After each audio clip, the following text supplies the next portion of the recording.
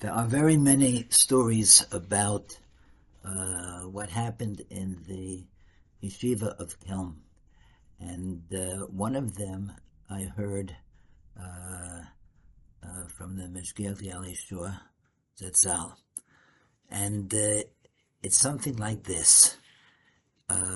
Someone once saw a bacher get up in the base medrash and run towards the door. Immediately, everyone else in the base medrash got up and ran out of the door, ran outside, right?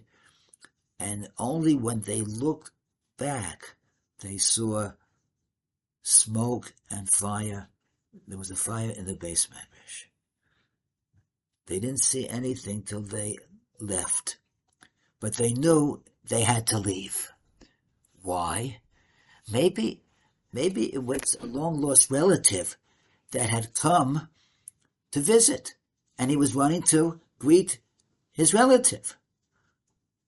Or maybe someone just told him he became a chassan and was going to give him a mazel tov and to greet him.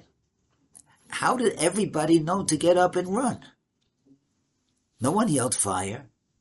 They just watched him get up and run, and then they ran. You see, because in Kelm, if someone runs, it must be that there's a danger. It must be that there's a fire. Otherwise, you don't run. You don't run. Because when you run, you don't think. You can't think. If there's something which is very, very important to you, you walk. And you think while you're walking.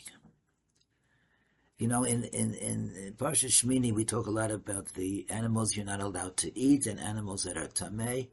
And one of them is the sheretz. Is the sheretz.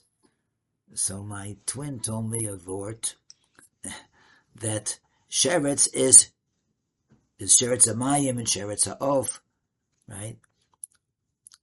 Sheretz is tamei, not only to eat, but also to touch. Sheretz is sheratz. You ran. Ratz. You ran without reason, without it being necessary. You just ran through life. And what he was trying to say, of course, is that we have to try our best not to run, to pause, to contemplate, to think, to be misvonen.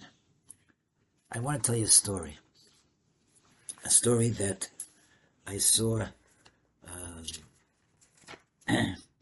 in Living Amuna, the sixth chelek of Living Amuna, page 82. There's a story there about somebody, a very bright fellow, probably the best in his class, right? He had a passion to grow, and he kept on doing things. He had many milestones in his school career, but he never stopped. He never stopped to look back. He always wanted to go to the next level, to go higher, right? And he got married and a lot of children. And someone gave him advice. He got a beautiful house. He had a good job teaching in a yeshiva. Things were going very well for him. But he never stopped to think. Once one thing was successful, one thing happened, he went to the next, right? Until one day, Hashem sent him a present. What was the present? The present was that he got a call from one of his son's schools saying that there's a problem, he's getting into trouble, he's not doing what he should be doing. I think you have to come and speak about it. And then a few minutes later, he gets a call from his landlord. The landlord tells him, I'm sorry, I have to tell you this, but I've sold the house. You have 2 weeks to move you have to leave the house you rented. And then a short while later, another call. He's afraid to answer. He answers the call. Sure enough, the yeshiva that he taught in was trying to consolidate, right? They had a financial problem. Sounds familiar, except that the way we can never consolidate because we have gems for Rebbeim. We can never consolidate. But his yeshiva was going to consolidate, and they have eliminated his class.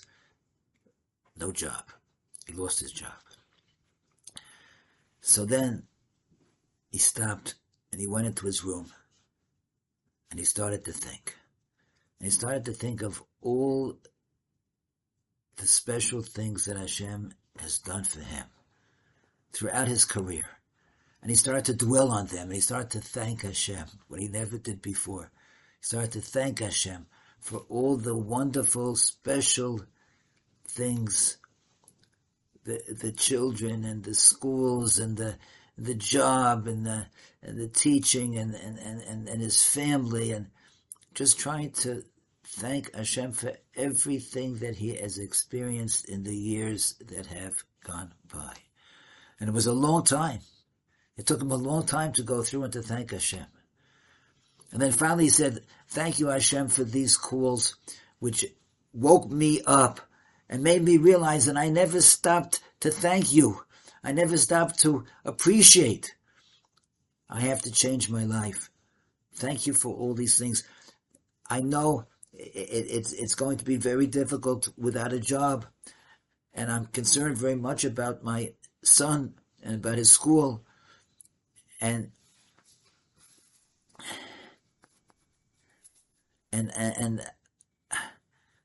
these are problems, right? I don't know how to face them, but I thank you, Hashem, because I know that it is for my own good. Hashem, maybe you were trying to make me wake up and to appreciate what I have, and not to be caught up in the midah of behilus. You know what this midah is? Behilus means like running around with a chicken without a head. Behilus, you're not thinking, you're not pausing to appreciate what we have and what we are doing. You just run for behilus. And it's one of the most disruptive, disparaging midas that a person could have, right? Sheratz, if we run without reason, if we don't stop and think, if we don't stop and meditate, we're losing so much of life. Rosh Chodesh Nisan has passed. It's time soon to sit and meditate about Yetzias Mitzrayim, about the great Hashem, what Hashem did for his people. We became his nation. We left the Tumah of Egypt behind. But to do that, we have to stop, we have to pause, we have to think. We have to meditate, we have to be misbonen. We shouldn't be rats without reason. We shouldn't run without reason. We shouldn't be in behilas. We should take time to think and appreciate what we have, to thank Hashem for what we have and for our experiences. And if we do that, we'll have a much richer, much more meaningful, and a much better life. Thanks and have a great day. Shalom.